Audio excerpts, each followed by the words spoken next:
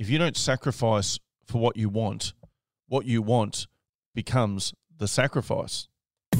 Yeah, the Building Better Humans Project podcast. Welcome. Be motivated and be inspired. Let's go. Hey team, Glenn Azar here. Welcome you back to the Building Better Humans Project podcast. It is the kickoff of yet another week, and we're in the second half of 2021. And obviously it's a challenging year, much like 2020 was. But hopefully if the fact that you're listening to this show, you're listening to me, means that you're someone that's willing to get after it, willing to look for change, willing to look for ways to better yourself. I'm surrounded by all different people, and like any of us, there's a nucleus. There's that really tight inner circle of people, my closest people. And I'm not talking your family relationships here. I'm just talking that real inner group that you tend to hang out with. And I hope you have one of those. If you don't, certainly start to build yourself one of those, because I've had really amazing inner circles like I currently do, and I've had some pretty poor ones. And to be honest, the results that I get in life seem to measure up to whichever one of those that I have. But for me, I have a really tight inner circle, and there are some of the people that help me run Ayelas and help me run bro camps and so on. And we've just come off an Ayela camp. We had 14 young girls who, the youngest age was 10, young Scarlett, all the way through to 16, and so, which was Ariana. So, it was a really good group of young girls. And it's interesting because that now puts us over the 500 mark. That takes us officially to 501 young people that we've put through those programs. And I think it's the best group we've had, I think, as a whole group, as in the most cohesive. I've done big numbers like 24 girls in a group, 27 boys, and I've done small numbers like, 7 or 8. And I think that 12 to 15 is a bit of a sweet spot. Anyway, we get them all up and they all do their public speaking and whatnot, and it's always interested me in the lead up to these camps 2 or 3 weeks out. I start getting all the phone calls from parents, emails, discussions around, I really want my daughter to do it. I've chatted to her and, she's just not ready to do it at this point in time. And there's all these stories that go on about how and why their daughter needs this, but they just can't convince her to get across the line. And my belief is that we as parents have to be willing to get uncomfortable sometimes. We have to be willing to say, you're doing this, because the girls don't know what they don't know. At the other end, the parents see the outcome and they see some of the girls in the program and they think, I really wish my daughter had done it. I've had 40-minute conversations with parents about, this was recently about the young son struggling and, being violent in the home and causing this problem and that problem. And I'm talking to mum and dad, and there's a sister involved and there's all this stuff going on.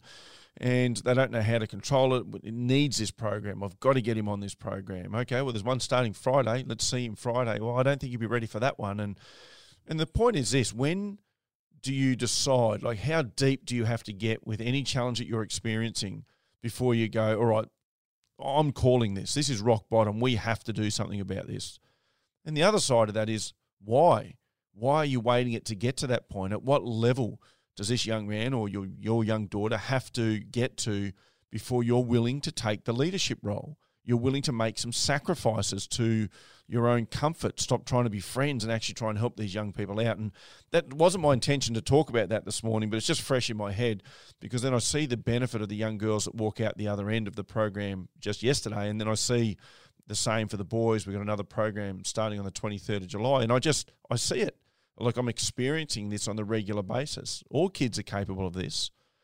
Fitness levels, ages, strengths and weaknesses, it doesn't matter. None of that stuff matters, because they are treated in an environment, or they're immersed in an environment that allows them to develop and grow. It's a safe space where they will be challenged. They will get outside their comfort zone, but they're also capable of achieving that. At the end of the day, they're far more capable than we think. What I really wanted to talk about today was for you as an individual. And it was around that idea that if you don't sacrifice for the things you want, the outcomes you want, the results that you want, the goals you want to achieve, if you don't sacrifice for those things, then those things themselves become the sacrifice, because you don't achieve them.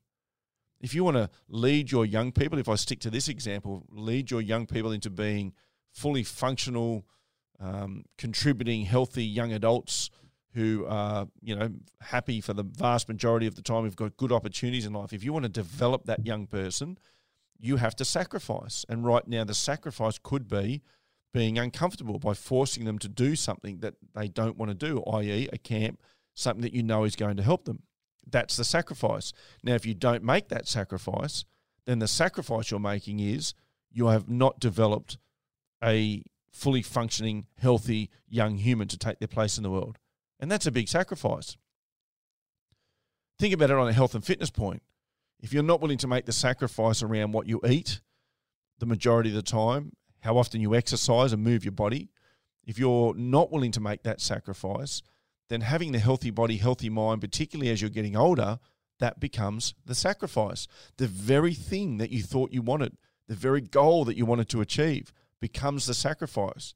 You are going to sacrifice in life, but it's whether you do it for something worthwhile or whether you give up something worthwhile because the short-term pain was too much for you to handle.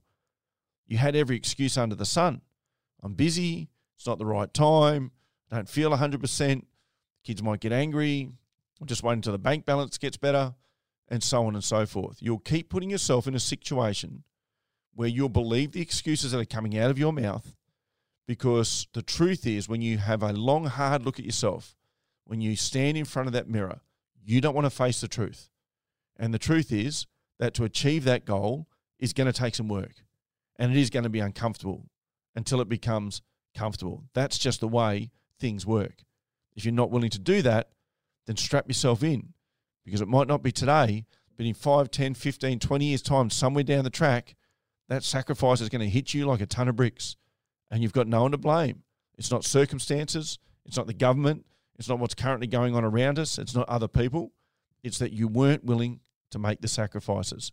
So my challenge for you to kick off the week, what are you willing to sacrifice to achieve your ultimate dreams and goals? Write yourself a note. What actions do you need to take over this next week and going forward? And then just get out there and do it.